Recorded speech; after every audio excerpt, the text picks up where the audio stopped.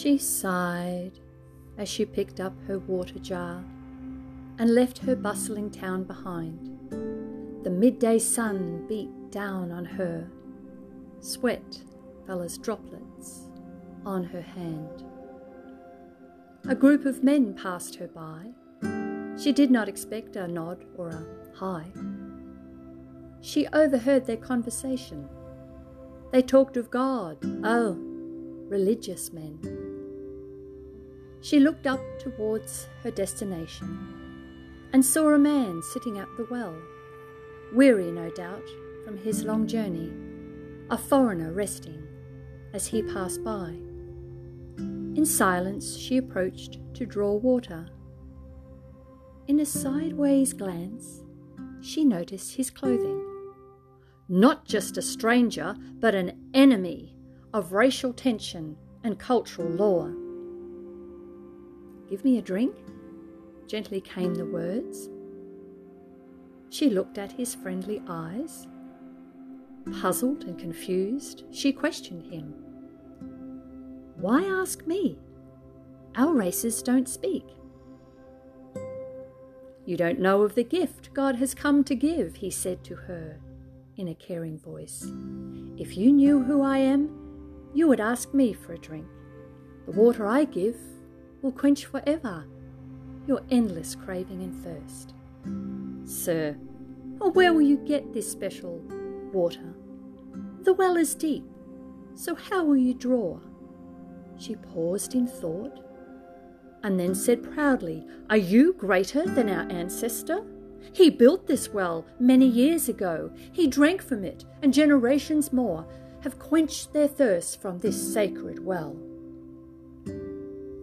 He did not defend or disrespect, but continued to talk about his water. He had a gift he wanted to give and to feed her curiosity. "Everyone who drinks water from this well must always come back for more. But anyone who drinks my water, forever their thirst will be quenched. The water I give will flow through you, not just a trickle or a light spring rain. No, a roaring river, full and strong." Does he know of a river nearby, she thought, in a secret location unknown to me? "Give me this water that I may drink.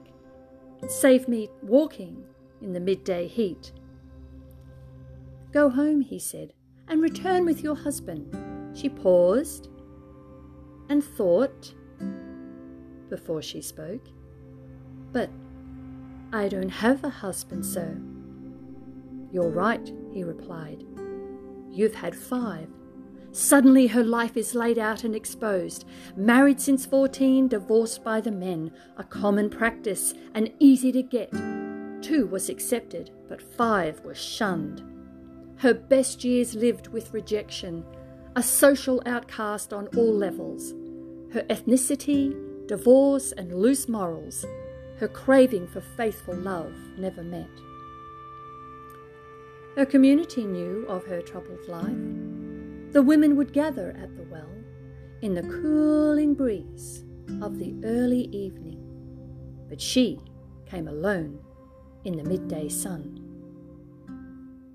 Who is this man, this stranger, she thought. Has someone told him about me? Or is he a messenger of God, like those in the Old Testament? She proudly replied, "This place is holy. Our forefathers worshipped God right here. Your people believe that your city is the only place to worship and pray."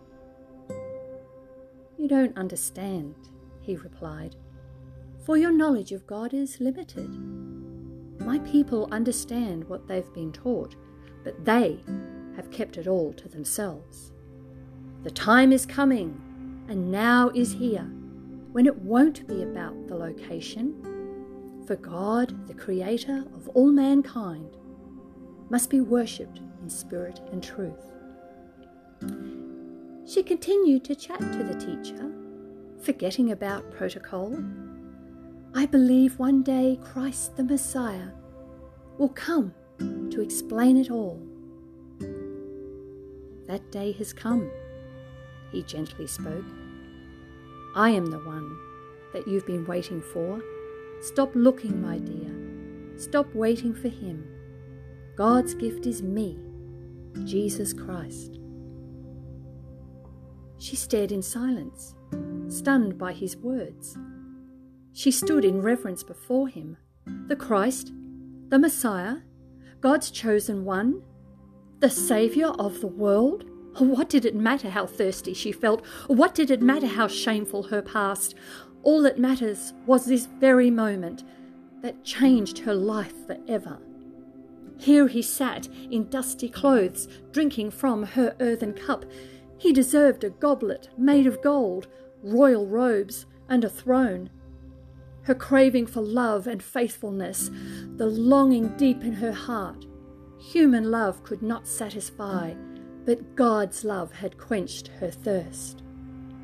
Excitement filled her mind. She left her water jar and ran back to her town to tell others to come meet him. She ran past the same group of men as she did on her way to the well. They mumbled, "What's going on out here? Why has Jesus been speaking with her?" But they dare not ask Jesus that question, for he often talked to people like her.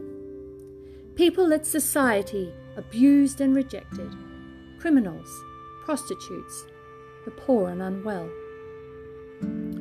Breathless, she announced in the city square, "I've met a man who told me my past. He told me he's the Christ, the Anointed One. Could this be the Saviour of the world?" Some people believed her. Many went to see him. They begged him to stay with them a few days. Most people want Jesus to heal them, but they wanted Jesus to teach them, to explain God's salvation plan for the broken world they lived in. He stayed and taught them patiently. They accepted the gift that he gave, his love to quench their thirsty souls and open their eyes to the truth. Jesus waits to meet with you. Come, rest in the shade of his love. Drink deeply of his gift of truth. You'll find it in his word. Read his stories in your Bible, Matthew, Mark, Luke, and John. Listen to him, get to know him, because in Jesus you can trust.